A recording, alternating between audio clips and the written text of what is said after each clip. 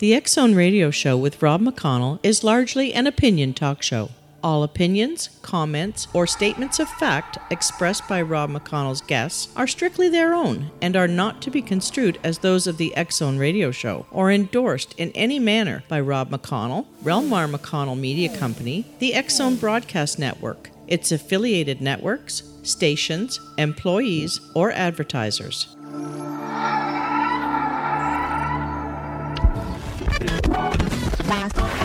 All Hit Radio.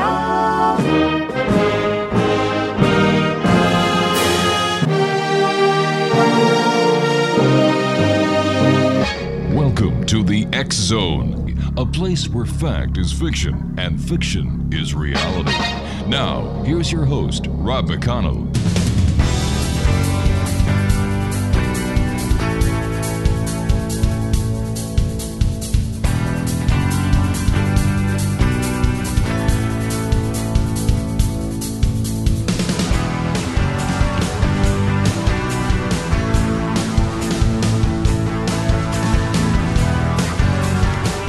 And welcome to the X Zone, everyone. I am Rob McConnell, and for the next 4 hours, I'm your host and your guide as together we cross the time-space continuum to this place that I call the X Zone. It's a place where people dare to believe and dare to be heard. It's a place where fact is fiction and fiction is reality. The X Zone comes to you Monday through Friday from 10 p.m. Eastern until 2 a.m. Eastern, right here on the X Zone Broadcast Network, Talkstar Radio Network, Mutual Broadcast Network, and iHeartRadio. If you'd like to send me an email, xzone at xzoneradiotv.com, on all social media sites, Xzone Radio TV. And to find about the programming we have available for you 24/7, 365 on the Xzone Broadcast Network, visit www.xzbn.net. My guest this hour is Dave Outlandish, and Dave was born in southern Alabama and lived there between there and Oregon as a child. He was introduced to ceremonial magic by his father, who were raised Mormon for the structure. He learned occultism and demonology as a teenager, making his pocket money reading cards and selling charms. He joined the Army and went to Iraq, and after coming back went to school for a while before deciding to work full-time in his chosen field of occultism and demonology. First of all, Dave, I want to thank you very much for your service. Hey, well, thank you so much. And welcome to the X Zone. Yeah, thank you so much for that, too. All right, Dave, what was it that kind of brought you to the point in your life where you said to yourself, you know what, I want to get into demonology and occultism full-time. This is where I've decided to focus myself. Well, so like I said, when I was a child, the keys of Enoch were in the house. My father was into this ceremonial magic stuff, and it was just kind of a commonality in my life. Mm-hmm. And during my studies in the Mormon church, we studied to be missionaries. They all go on a mission when they turn 18. So during the course of my studies, I came across sections of the Bible that specifically talk about demons, specifically the instance where Jesus casts the demons into the pigs, Legion, right? Right. And so curious about how, as a Mormon kid, I was expected to deal with demons. I asked church officials, and I wasn't given an answer at all. And so, that brought me to go get the Legemeton, the Lesser Keys of Solomon, the Goetia. And, figuring, being an aspiring priest that I was, I figured that I could, conjure one of these demons up and force it to tell me what was going on. My experience was absolutely nothing like I expected. But the resulting experience and the experiences after that led me to believe that even if we have no idea what these things really are, they are something. Could you share that experience with us? Well, experiences with demons, they vary across the board between, events that people will, like for me personally. Yes. Experience that I occurred when I was a teenager. It was intense. A lot of it may or may not have been hallucinatory, right? Mm-hmm. There were things floating around. There were things moving around the room. I was hearing voices. I was experiencing things that didn't seem possible, right? And knowing that what it would take for an invisible entity to physically lift an object in a room I can't say for a fact that that actually occurred. What I can say for a fact is that I, with my senses intact, felt as if it did. Wow, that is one heck of an experience. Let me ask you this then. A lot of people talk about, when they go on to ghost investigations, that they come across demonic entities. And do ghosts and demons live in a sort of mutual relationship on the other side? Well, like I said, no one really knows exactly, right? What we have is eyewitness accounts as evidence. Right. And that's pretty much all we have. We don't have a shred of something tangible that we can touch and look to and say, well, here's, what we do have is a lot of eyewitness accounts. And a lot of eyewitness accounts place demons and ghosts in a similar arrangement in the afterlife or the other side or the spirit world. Because a lot of people who go into haunted areas will encounter both ghostly entities, and they will encounter things that they typically will describe as demonic. Whether or not these entities are actually demons or if they're simply violent, sort of malignant entities or not. Right. I mean, that's debatable, but seems to be that ghosts and demons inhabit a similar type of area. So how does something become a demonic entity and other things just become ghosts? That's a good question. And I do have a theory about that. And I think it's similar to the way that a person becomes a Satanist versus just a regular person. Oh. It's a matter of choice, right? If a demon or a spiritual entity, for instance, decides, hey, I'm going to worship the devil and I'm going to go around to these sorcerers' places and I'm going to chill out with them when they start doing their satanic rituals, then I'm pretty sure that makes it a demon, And it's the same thing. If a person decides that they want to take on a satanic philosophy and go hang around people when they're doing satanic rituals, that pretty much makes them a Satan. Why would somebody want to hang around a place where they're doing satanic rituals or become a satanic ritual invoker themselves? That's another good question. And there are a lot of reasons why people would. I mean, Satanism is a pretty broad religion. We have the Church of Satan, for instance. They're atheists. Their rituals are psychodramas designed to help people get over traumas in their lives. But they don't believe in magic. They don't believe the devil's a real entity. And then we have the Temple of Satan, for instance. They're mostly political entities. They leverage the power of the satanic symbol to cause change in government policies. Then we have kind of in the middle, theistic Satanists, or the group that I fall into. And we essentially reject the notion that the devil is some kind of man-devouring monster that seeks to destroy the earth. We see the devil more as a figure of rebellion against the status quo. We see the devil as a figure of self-empowerment and self-betterment. So really it's a matter of perspective. Let me ask you this then, Dave. Based on your experience and based on your beliefs, who or what is Satan? And that's a really tricky question, too, because, again, I don't know. Okay. No one really does know, and that's kind of the nature of the occult, right? Well, what it was, wouldn't be the occult. Is the Satan that you believe to be out there, is that the Satan that is depicted in such a negative way in the Bible? Well, actually, probably is, but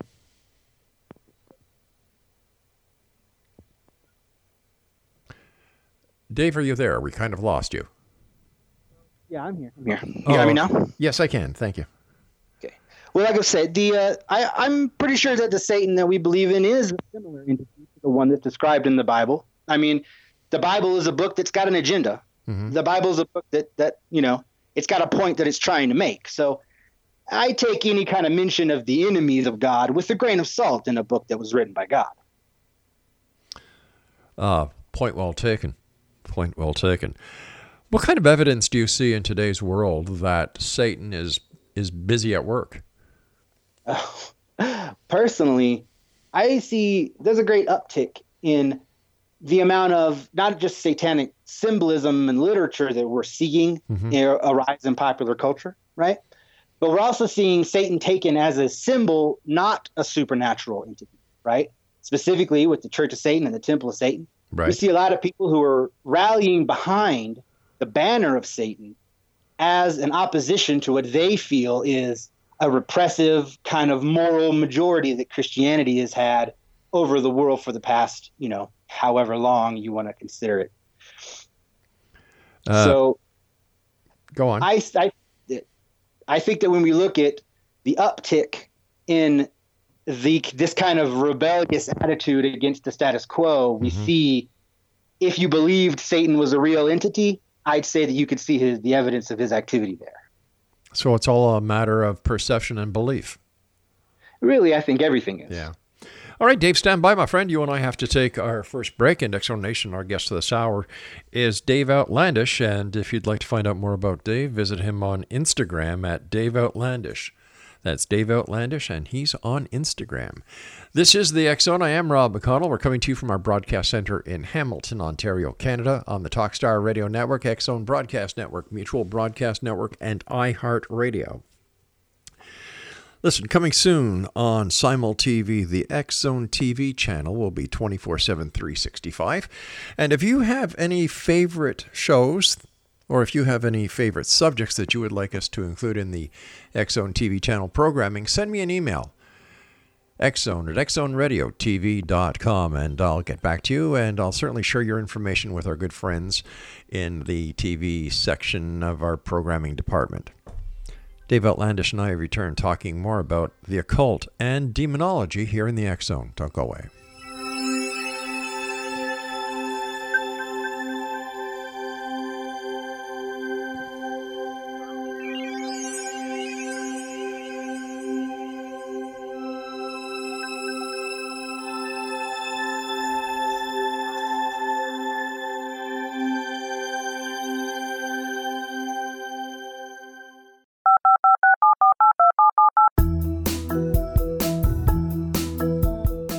Did you know that when you're on the road with limited data or Wi-Fi, you can still listen to the X Zone Radio Show with Rob McConnell, The Science of Magic with Gwilda Wiyaka, X-1, Dimension X, Space Patrol, and every minute of the X Zone Broadcast Network by calling 213-401-0080, courtesy of Audio Now. No smartphone, app, or internet needed. It saves your data plan, and it's free if you have unlimited minutes. Call 213-401-0080 to listen on any phone, anytime, anywhere. Remember, 213-401-0080 for the best of the paranormal, parapsychology, and sci-fi radio programming anywhere, 24/7, 365.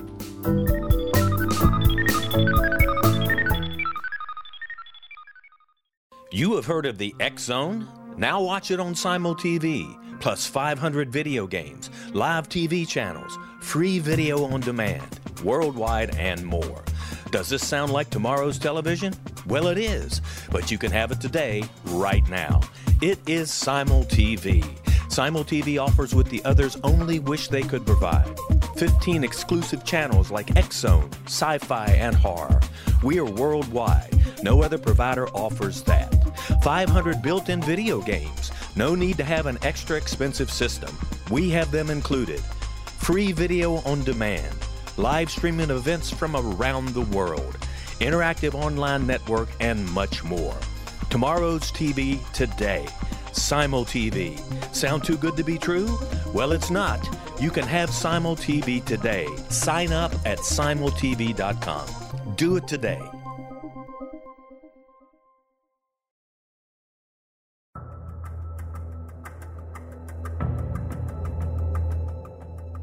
Modern Esoteric, Beyond Our Senses by Brad Olson, consummates the lifeology story about where humanity originates. It is the lost continents, the primitive wisdom, the mythos of creation, and the rethinking of ancient history as we are taught in academia. There is much more to the story than what we have been told. As this is the first book in the Esoteric series, Modern Esoteric starts at the beginning of time and accelerates up to this modern age. Future Esoteric is book 2 in the series and takes a forward-looking position ahead of today with an open and honest examination of the ET issue and various unexplained phenomena. To discover the writings of author Brad Olson, visit www.bradolson.com. That's www.bradolson.com.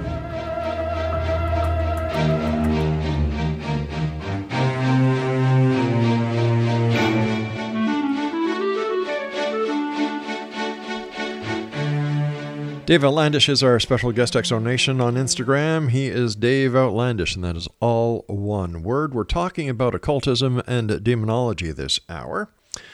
And do you have to believe in the devil if you want to make a curse? No, I don't think you have to believe in anything at all, really. Now, as far as curses go, yeah, that's an interesting subject. And really, Dave, we lost you again, Dave. Where did you go? Oh, you got me back now? Yeah, I got you back now. Excellent. Okay. So a curse is an interesting thing in that they're supposed to do something that's very visible, right? Mm-hmm. When you do a curse and you do it on someone, you know if it works or not, right? Because if their life takes a turn for the worse, you know the curse worked, right? So, but the thing about curses is that you don't even have to do magic at all to have the effects of a curse take place. All you really have to do is convince somebody that they have been cursed.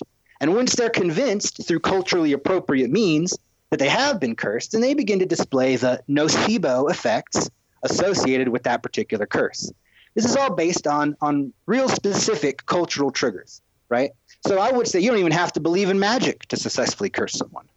So you mean like a voodoo doll or some other sort of representation that would lead somebody to believe that there is a curse upon them? Exactly. Now, do I believe in mind bullets, for instance? Maybe. I haven't seen anything that really suggests they don't exist. Mm-hmm. And I've been doing this work for a while, and I've seen some weird stuff. But the point is, they don't have to exist for my work to be applicable, right? Like, you can use a sigil to make someone feel like they have more confidence, feel like they are stronger and more prepared for the day. That placebo effect, even if they know it's a placebo effect, mm-hmm. if they have the right cultural triggers, then it'll still happen, and they'll get the positive effects from it. So really, yeah. So it doesn't matter if they believe it or not. So it's like if you confess it, you will possess it. Yeah, pretty much. In the sense that our minds are able to do some pretty miraculous things on their own without the need for mind bullets. Right. Okay. Let me just ask you this. How do you conduct paranormal investigations, Dave? Well, so I'm not necessarily a paranormal investigator. Oh, okay. My LinkedIn says paranormal instigator, right? Oh, now, instigator. I see. There's a subtle difference in that So a paranormal investigation team, they go into a house, they do their investigation, and they come out of that investigation reasonably certain mm-hmm. that there is an entity in the house, right? Right. So what I do is based on my knowledge of what can trigger nocebo effects in human beings, I go into the house and I produce a ritual intended to agitate the spiritual entities in the house, right? So if they're people and if they were Christian before they died, then a very elaborate, blatantly satanic ritual should make them panic at least, right? Mm-hmm. Especially if they were superstitious before they died. So the idea is that with paranormal instigation, we are going to elaborate lengths to try to instigate behavior from these spirits by way of using elaborate, blatantly satanic imagery. So what kind of actions or what kind of words or what kind of chants would you use? Well, I have a lot of it really depends mm-hmm. because what we're trying to do, we're not necessarily really trying to do magic, quote unquote, right? Right. We're trying to create triggers that these ghosts, if they exist and if they were people, will find it difficult to ignore. So what we want to do is figure out what language they spoke, right? We want to figure out what kind of culture they were in. And then we want to tailor our rituals specifically so that they will feel a connection to them. Okay, so how do you figure out all of this pre-needed information before you commit the ritual? Now, again, that takes some work. Sometimes if an area has a good history to it, there'll be recordings of who these entities may or may not be, right? Right. If we know who died in the house and we know who we are trying to agitate, then there should be information on them. If not, but we are reasonably certain that there is an entity in the house, I mean, as certain as we can be about that, then we'll look for mediums, or we'll look for Ouija boards, or we'll look for things like that and try to engage the entity beforehand. This is another way to test if the entity is going to be receptive to what we're doing. But what happens if the entity is there but is not receptive to your methods of operation? I mean, and sometimes this happens. And in fact, we would have no way of knowing. If we went into a house and there was a ghost there and he was just standing there looking at us and we were doing all these scary boo-ha-ha dances and he just kind of, what the heck are these guys doing? We would have no idea unless he decided to manifest himself in some way, right? So, I mean, sometimes it happens that we go into a house, that we put on a big show and nothing occurs. What do the people who own the house think when they see you guys going through your anti-demonic rituals? I notify them. They're notified well in advance about what we intend on doing. We're not. I mean, I'm not going into people's houses and setting up covert satanic shrines, and then they come back later like, "What is this?" Yeah. I mean, I explain in detail specifically what I'm trying to do, specifically what I'm going to set up, what type of cultural triggers I'm going to be using, just to make sure that they personally aren't going to feel super uncomfortable being in the house afterwards. All right. Tell us about your greatest accomplishment. Oh, man. See, so a lot of the work that I do that has really impressed me has been for clients. And I have a pretty strict confidentiality clause with my clients in that if they come to me and they say, hey, I want this spell, and then I do a spell for them and then it works for whatever reason. A lot of the times if they come to me, they're pretty desperate, right? Like people don't go to demonologists to conjure demons, to make their headaches feel better, right? Yeah. People come to me with stuff that's pretty serious, and a lot of the times they don't even want to talk about it with other people. They don't want to let their families know that they're involved in this kind of thing. So unfortunately, most of the most impressive things I feel I've done are veiled behind other people's privacy. So you are basically a fixer for demons. Basically, I kind of a demon broker. Yeah. I mean, demons and spirits, from my experience, they have some commonalities, one of which is pacts. Demons and spirits seem to want to make deals with people.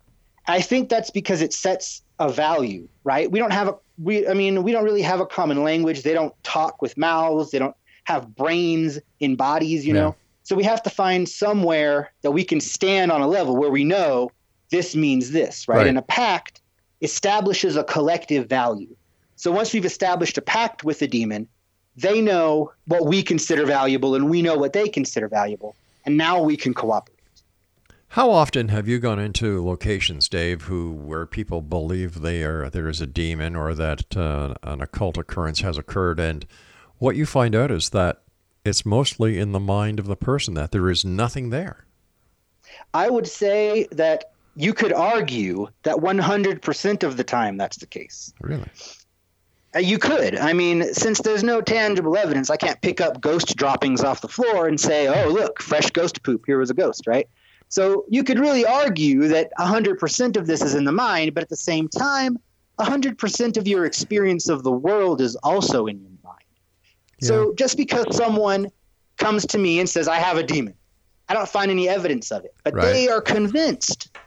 If they're convinced, then it's real to them, and I need to take it seriously. So once again, the placebo effect plays a big part in what you're doing. I mean, I think it plays a big part in what every magician does, whether they want to admit it or not. So do you consider yourself a magician or a demonologist? I would consider myself, if I had a demonologist as a field of study, if I would consider myself like what type of spell caster am I? I would call myself a sorcerer because it's more accurate. Right. I deal with disembodied spirits. I make charms, mojo, hoodoo, things like that. Yeah. Typically what a sorcerer would get into. Okay. What is the difference between a sorcerer and a wizard? Well, wizard is a more colloquial term, which is kind of a catch-all, right? So an alchemist may be considered a wizard, or a magician may be considered a wizard, but I don't think there's a real specific pinpoint for what a wizard is. It's kind of a more general term. So I guess I could call myself a wizard. I like the term wizard. It's a fun word, Yeah. But it doesn't really mean anything. So, Dave, during the work that you do, have you noticed any sociological ties between certain ages or certain groups of people or certain sexes? Or does it go right across the spectrum? Well, I've noticed that as far as what people request of me, men typically want to know if they can do what I do, right? So they want information or they want training. Women typically will want me to do things for them because they're not sure if they can do it right or not, right? And the irony of that is that women are probably more adept at doing this than guys are, but they're the ones that are more inclined to pay me to do it for them. Interesting topic. Interesting, gentlemen. Dave Outlandish is our guest, X-Zone Nation, and Dave and I will be back on the other side of this break as we continue here in the X-Zone from our broadcast center in Hamilton, Ontario, Canada. And if you would like to find out more about Dave, check him out on Instagram. Just by typing in Dave Outlandish, and that's all one word. Dave Outlandish and I return on the other side of this break, talking more about the occult, demonology, and much more as the X-Zone continues after this news break.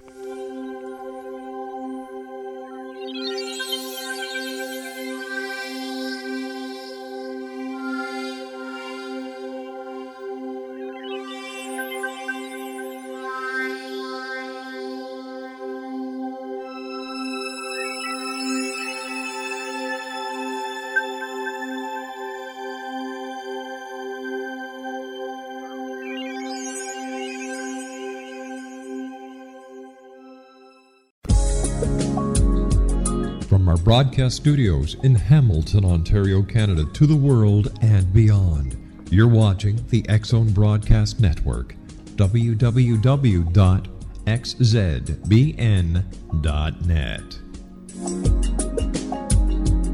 AVS Media Den.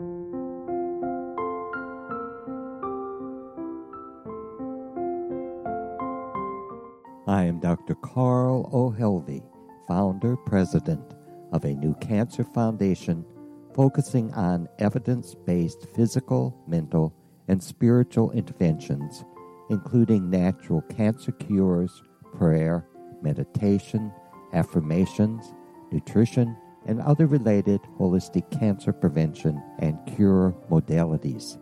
These are used in cancer education, research, and financing care. I ask for your help to continue this important work by donating at www.holisticcancerfoundation.com.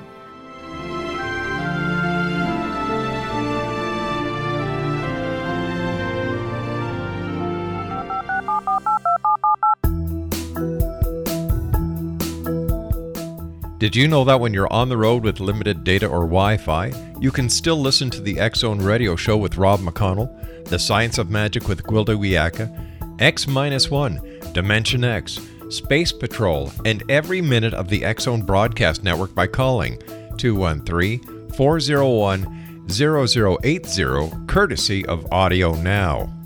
No smartphone, app, or internet needed. It saves your data plan and it's free if you have unlimited minutes. Call 213-401-0080 to listen on any phone, anytime, anywhere. Remember 213-401-0080 for the best of the paranormal, parapsychology, and sci-fi radio programming anywhere, 24/7, 365.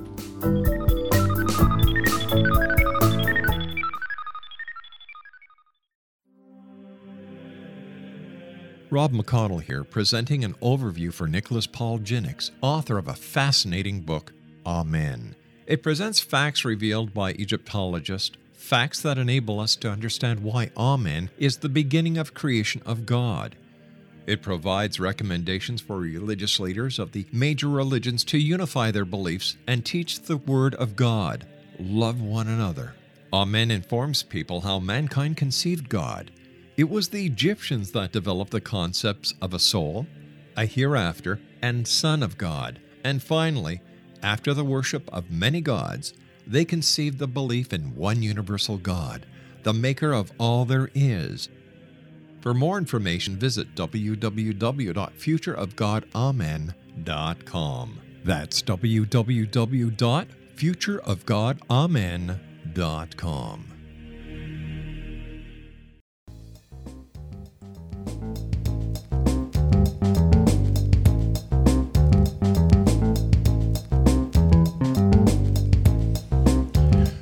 Explanation. Dave Outlandish is our special guest this hour. You can find out about Dave on Instagram using Dave Outlandish, all small characters and all together. Dave, has there been more demonic activity or Satanistic activity since the advent of the internet? And that's a good question, too. I'm not sure if we could really tell. I mean, thanks to the advent of the internet, we're all hyper-connected now, so it may seem like there has been more because now you can go onto a forum, and every single forum you go onto, somebody's talking about having a demonic experience. But that may or may not actually mean there's more. It is maybe an indication of our hyperconnectivity. Gotcha. What are some of the signs that parents can pick up on if they believe that one of their kids is into the occult or demonology? Well, I think the first thing that people need to realize is that negative symptoms aren't necessarily something you're always going to get, right? It's not bad for people to entities necessarily, right? So if your kid is having negative symptoms of something, then you should look into it. If they're not having any negative symptoms, if they're doing well in school, if they've got friends, if they're confident, if they have a hobby that they like, then it shouldn't matter if it's demonology or occultism. Dave, we're having a bit of a problem hearing you again, buddy. Okay. Oh, there he is. I guess my point is that if their kids are happy and healthy and doing things that they like, then it shouldn't matter if it's occultism or demonology. But if their kids are having problems and if they're having negative effects, then no matter what they're doing, the parents should probably pay attention to that. If the kids are doing fine and everything seems to be working, why would they want to get into the occult then? What is the attraction to the occult? Oh, I mean, I think it's fascinating personally. The way that, the occult is essentially the study of symbols and how these symbols evoke meaning and experience in people, right? I mean, with art, you're painting a picture and that picture evokes an emotion. With occultism, you're drawing a symbol, you're drawing several symbols, you're doing a ritual, you're lighting incense.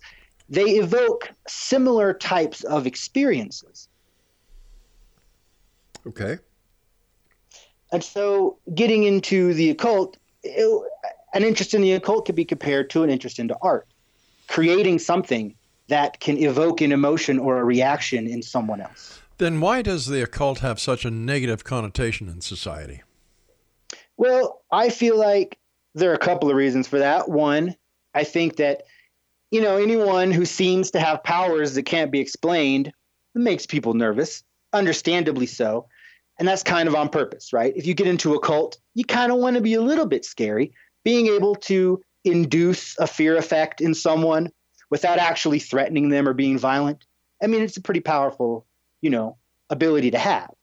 So the occultism is scary in the sense that people who are threatened do tend to use it to scare people, right?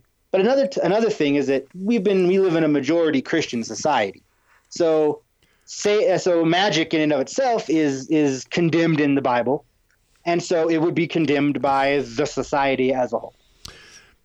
What can one expect when interacting with demons or the devil? I guess it really, really varies on the individual. But I'd say that the commonalities here are that keep in mind that demons are invisible. You're not going to see them. They're not going to manifest in front of you in a big puff of smoke, right? What demons have been described as is thoughts, right? So if you interact with demons, you're not going to see a big scaly monster come out of your closet and hand you a crumpled old book. What you might get are a series of thoughts that you may not have had without this interaction. What you might get is inspiration from somewhere that you had no frame of reference for. And then with that new experience, with that new frame of reference, now you can make choices in your life that you were unable to make before. Dave, what is your take on the Ouija board? I think the Ouija board is a very powerful tool. I mean, it was the talking board before they, manufactured it as a toy, and it still works exactly the same. So why, once again, the negative connotation about Ouija boards? Why are they frowned upon? So you get people who are very impressionable, right? These people have these real active, powerful imaginations. Some people believe that has a stronger tie to the spirit world. I don't know if that's true or not, but what we do get is people get on Ouija boards and they have these real vivid imaginations. And they have the experience that they expect to have from the Ouija board. And the Ouija board itself markets itself as a spooky game. So you get kids, young people with very active imagination. Now, whether they are psychic or not, whether they are engaging with entities or not, is debatable. But the point is they're very impressionable. They've got a strong imagination, and the game markets itself as being scary. So in your opinion, Dave, what is the most negative thing that a person can actually do while participating in the occult? I think the most negative thing that a person can do is to be narrow-minded and dogmatic. I think the most negative thing a person can do in experiencing the occult is to assume that they are correct in whatever they're assuming, right? Because at that point, if you start assuming that you're right and that no one else is, then you've got no room for course correction if it's actually all in your head. Right? So you have to keep in mind when you're working with the occult that it is all in your head and it's all in everyone else's head. So you have to take everything with a grain of salt. So it's basically the power of perception. I mean, essentially, but the limits of that are debatable, right? Like, is it just placebo, or is placebo what we are observing as an effect from invisible forces? If somebody wants to participate in the occult, what kind of tools should they use, or if they want to reach out to demons? Well, reaching out to demons is super easy. All you have to do to reach out to demons is turn the lights off in your room because it's spooky to you. Demons don't care about light. Light a candle because it's spooky to you. Demons don't care about candles. And call for one. If you know their name, great. If you know a little bit about them, even better. It doesn't matter if you don't, though, because you'll experience them whether or not you know anything about them or not. Now, again, whether or not that experience is something that compels you to believe that they exist, that your mileage may vary on that. What do you think about all the movies and TV shows that are out there today with that, that touch demonology and the occult and basically what they make the occult out to be? Well, I like it personally. I like those movies. I feel that what we have here with occultism is similar to some of the effects that we see with doctors, right? Doctors wear a white lab coat. They give you a pill. You think that pill is medicine because it comes from a doctor. Right. You take the pill, you get a placebo. So from an occultist, you need some kind of pre-existing expectation of what they're going to do, right? And the way the media portrays occultism and demonology is that we're powerful and scary. And and I like that. And what it does is give us authority. So when we give someone a charm, they're not looking at us and deciding whether or not it's going to work based on me. They're looking at me and all the media representations of my job before they decide if it's going to work or not. So what's it like to be a demonologist? I love it. It's super rewarding to me. I get all sorts of weird dreams, and I get all sorts of weird people asking me for really weird stuff. So it sounds Never a dull moment. Sounds like you're a guy who enjoys the weird stuff in life. I don't make a lot of money. I don't, but I love it. It's my passion. I've got a friend in Montreal who says you're here for a good time, not for a long time. That's the truth right there. The work that you do, have you ever felt that you yourself are in any sort of danger?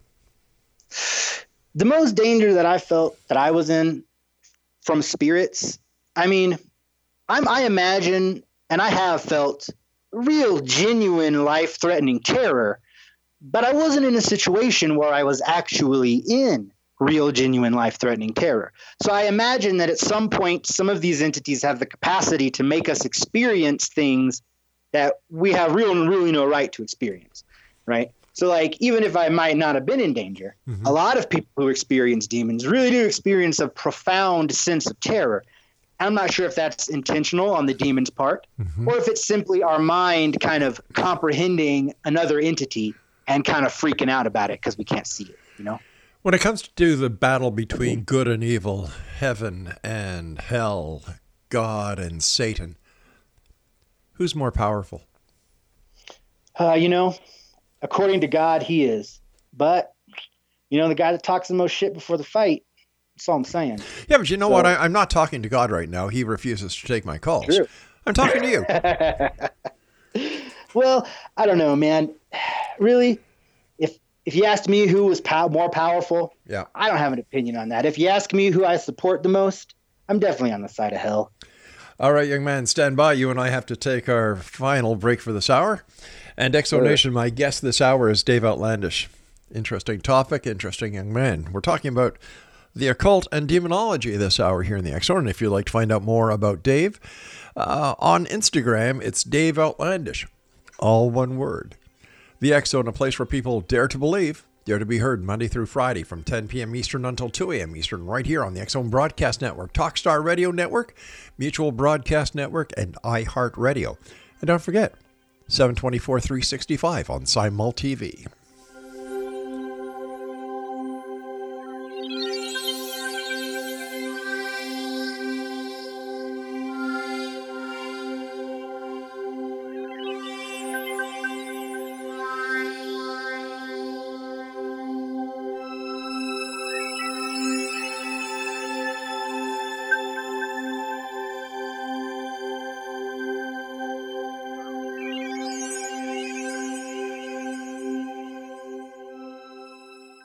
You have heard of the X Zone? Now watch it on Simul TV, plus 500 video games, live TV channels, free video on demand, worldwide, and more.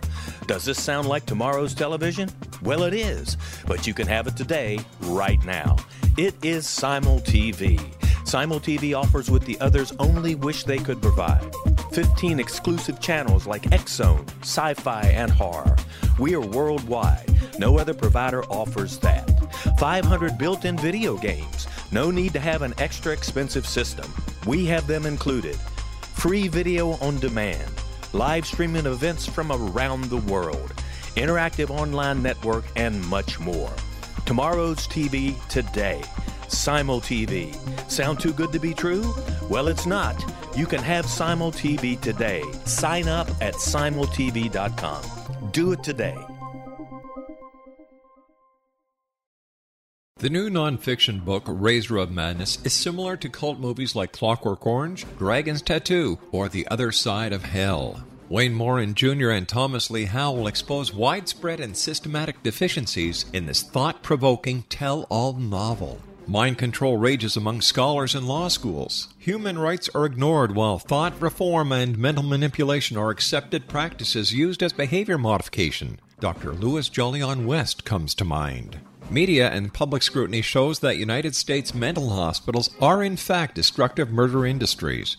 Razor of Madness expose novel details this epidemic through an in-depth professional and personal investigation.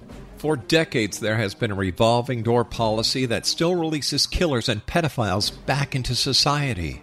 The maestro of mind control continues to haunt America to this very day. Razor of Madness is available in paperback or as a downloadable ebook at Amazon.com. I'm William S. Peckham. If you enjoy a good mystery with a touch of the paranormal, then you'll love my novel, From Out of the Woodwork. It's the story of a young Toronto contractor, Sean Kennedy, who buys derelict homes, guts them, and turns them into multifamily dwellings. Slums just waiting to happen. When Sean buys 29 Livery Lane, the house fights back. Former owners unexpectedly come out of the woodwork as he starts the destruction. The apparitions come to him when he touches old books, reads hidden letters, rummages through old boxes, finds a locket, or reads a discovered manuscript of a murder mystery. From Out of the Woodwork will take you from 1899 to the horror of the World Trade Center, September 11, 2001.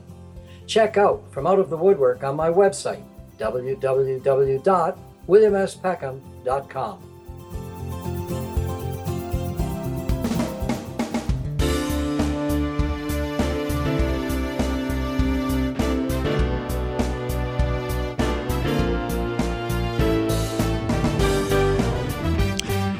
Dave Outlandish is my guest this hour, Exonation.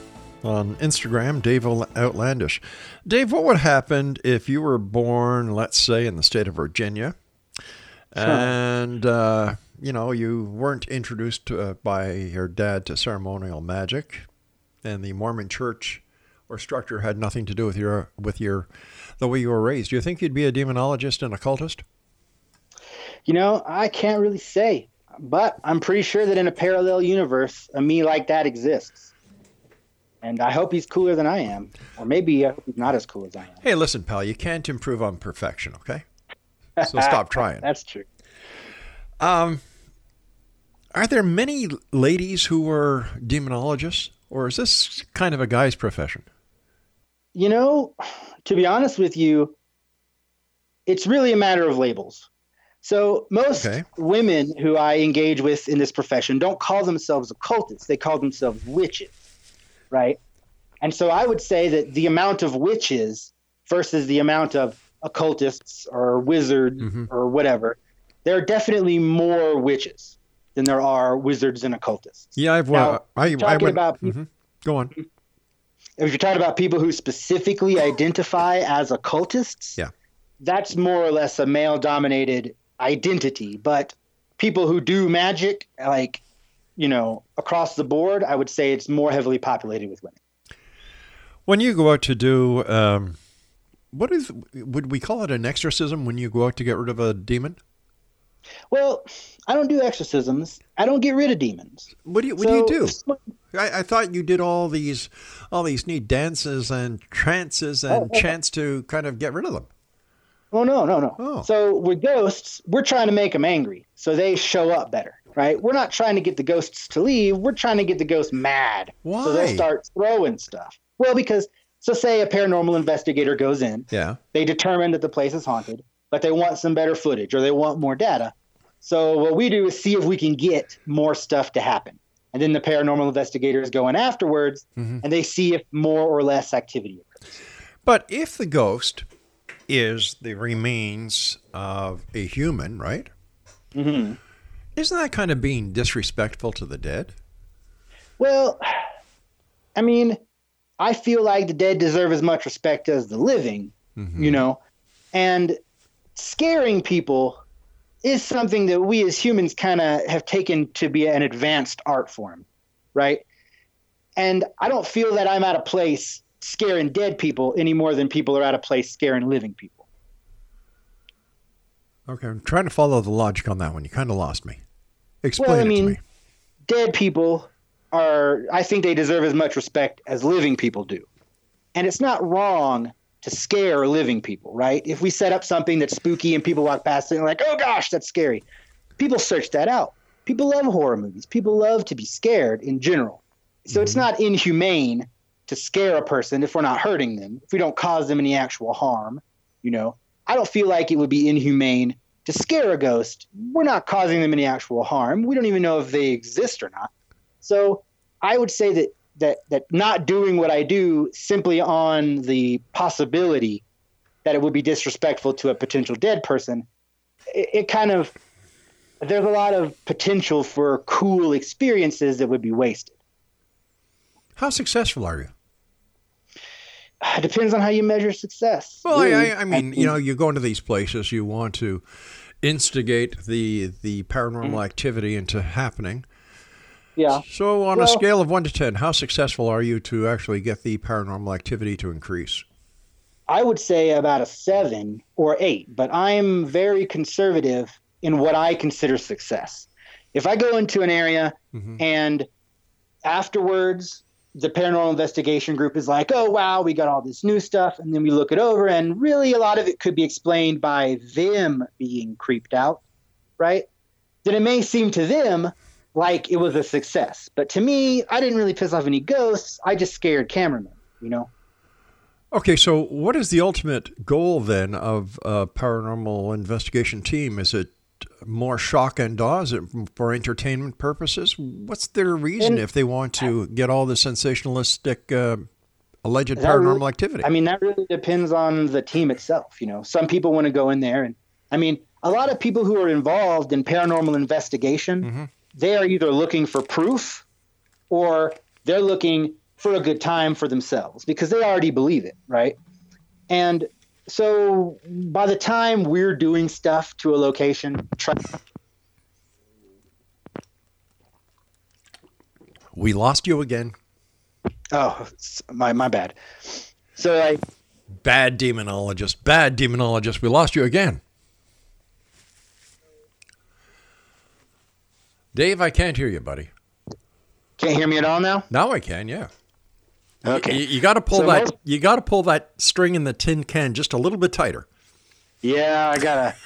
Yeah, I'm not in my place right now. I'm on Wi-Fi, but yeah. So a lot of the times when these paranormal investigation groups come in, they know what they want out of it, and I'm not into faking stuff. I'm not gonna throw rocks from off screen. You know, I'm not gonna move chairs when the camera's out of the room. I'm not in it just for the sensationalism, but. I mean, I do like the pageantry. I do like putting on the show for the investigators, for the ghosts. But, I mean, ultimately, I'm doing it because I want to see if it works. So would you consider yourself an entertainer? I think I would consider myself an entertainer and an artist, definitely. Because I don't really, I mean, I very rarely make impacts on people's lives other than for entertainment purposes or for artistic purposes, right? So how do you make a living at this? Oh, I mean, I don't make a lot of money doing this. Like I said, I was in the military and I got blown up a bunch in Iraq. So, you know, I'm sorry to hear that, buddy. I don't need to make a living. Well, I mean, I don't need to make a living out of it. Right. I can make enough money to support myself doing it. Okay. Tell me about your youth and how the magic and your father and the Mormon church played within your life. So I'm not sure how familiar you are with the Mormon church. Very. They have a lot of occultist like, you know, content. Their temples are very much set up with occult sentiment in mind. The way their priesthood is structured is very similar to these occult orders, and that's because the founder, Joseph Smith, was influenced by these occult orders during the time of the foundation of the church. And so being in that environment as a child, the idea that we could do a ceremony and contact the spirits of the dead was something that I had taken for granted as something to be true from a young age. Well, couldn't you say that about any religion? For example, that Christians pray to their departed ones. They have ceremonies when it comes to baptismal, marriage, burial rites. And in fact, the Anglican Church used to have in its prayer book the rites of exorcism. Yeah, exactly. Yeah. I mean, most occultists and most Satanists that I know were raised Christian. So what do you think the biggest conversion point between Christianity and occultism is? For me, it's simply the rejection of God's authority. Like, I mean, even if I believe he existed, which I'm not sure I do or not, but if I did, I wouldn't believe he had the authority to tell me to do anything. I wouldn't believe he had the authority to tell me not to do magic. Right? Why would he? It's kind of something that people assume based on the Bible and based on the teachings of Christianity, but most occultists that I know, the conversion point is simply the rejection of the authority of God. Do you believe that one of the main reasons or many reasons why people are walking away from the established religious philosophies is that they have not kept up with the times and people are searching and looking for a place where they belong when it comes to some sort of religious order or organization? Well, I think that the success of a lot of these religious institutions relies on the isolationism of their communities. And with the advent of the internet and our hyperconnectivity as a culture, right, you rarely get the kind of isolation that's needed for this kind of dogmatic, thought shaping of the youth. So what we have now is an entire generation, or 2 generations at this point, of young people who it was simply impossible to isolate. And the lack of isolation leads them to questioning the authenticity of the scriptures. They're subjected to propaganda efforts from all sides on the internet. Sure. So I think it's a mixture of these religions not keeping with the times, but also the hyperconnectivity we have as a culture now makes it really, really, really difficult to isolate people like they used to be able to. Dave, I've got about a minute left before you and I have to say so long. Sure. How do people know when they're looking for a demonologist for one reason or another, who is credible and who is not? Well, I would say that the way to know a credible demonologist versus a non-credible one is if what they do for you works. And that's really the only way to know, is if what they do for you works or not. Dave, I'm sorry, quickly. Yeah, just don't pay a lot of money for it. That's all I'm saying. All right, Dave, I want to thank you so much for joining us. Do me a favor, come back and visit us again. Absolutely, anytime. All right, Dave. Dave Outlandish has been my guest this hour, Exonation, and to find out more about Dave and the work that he does, just go on Instagram, Dave Outlandish, all one word, and I'll be back on the other side of this commercial break with the news at 6.5 minutes past the top of the hour, as the X-Zone continues with yours truly, Rob McConnell. www.xzbn.net is our network. And to find out all about the X-Zone Radio Show, www.xzoneradiotv.com. And last but not least, to find out how you can get your read your online edition of the X-Zone Chronicles, www.xchroniclesnewspaper.com. Don't go away.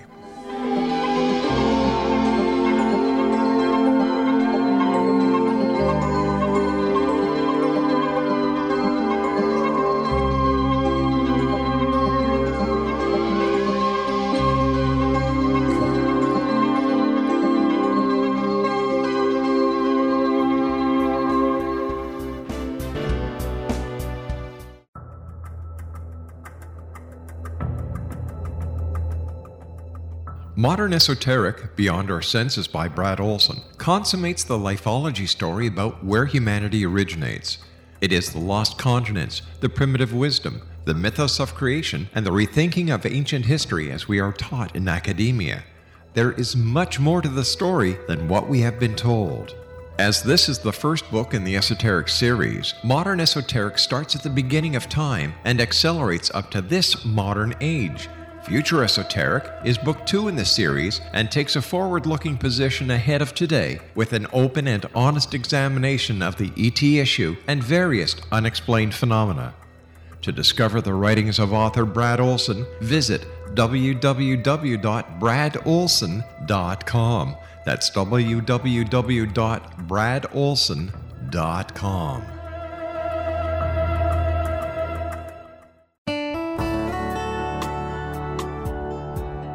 Are you or is someone you know struggling with addictions, depression, anxiety, relationships, low self-esteem, lack of confidence, grief, success, and prosperity? Do you know that your subconscious belief plays a big role in the outcome of your hard work? We can help you permanently change the beliefs that may be the reason for your struggles and failures. We care about getting you the return on your investment and the results you are looking for. We can help you be free of the limitations of your past and in realizing your highest potential. We work with people by phone and Skype. For more information, visit us at www.ritasoman.com. That's www.ritasoman.com.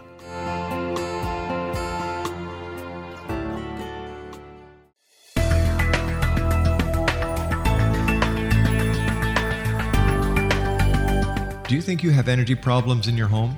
Do you feel better when you're away than when you're home? Joey Korn is a global leader in the world of dowsing who specializes in personal energy clearing and space clearing. He can help you create an ideal energy environment in your home no matter where you live in the world. Learn about his remote spiritual house cleaning services and much more at www.dowsers.com. You can get Joey's book, Dowsing, A Path to Enlightenment, as well as other dowsing books and tools, Kabbalah books, and Walter Russell books. Joey's work is really amazing. Go to dowsers.com right now. That's DOWSERS.com or call 1-877-DOWSING. That's 1-877-369-7464.